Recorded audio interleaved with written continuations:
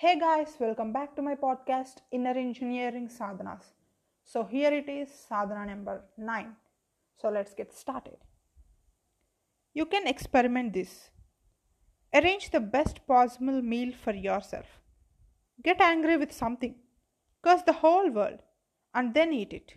You will see the day how the food behaves within you. And at the next meal, approach your food with the reverence that the life making material deserves and eat it. You will now see how it will behave within you. Of course, if you are sensible, you will ignore the first and only do the second. Most people can bring down the quantum of food they are eating to a third and be much more energetic and not to lose weight. It is just a question of how much receptivity you have created within yourself. Accordingly, your body receives.